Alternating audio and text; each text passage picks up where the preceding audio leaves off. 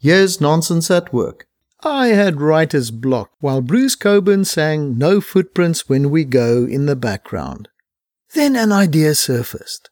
There are 3 types of people.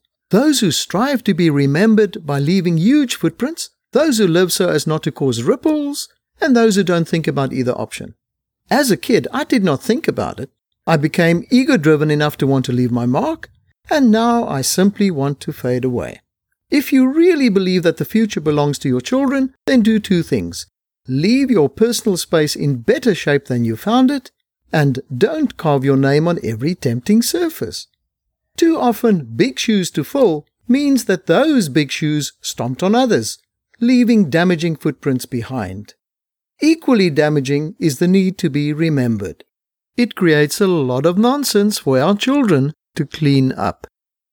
I'm James McIntosh at nonsenseatwork.com.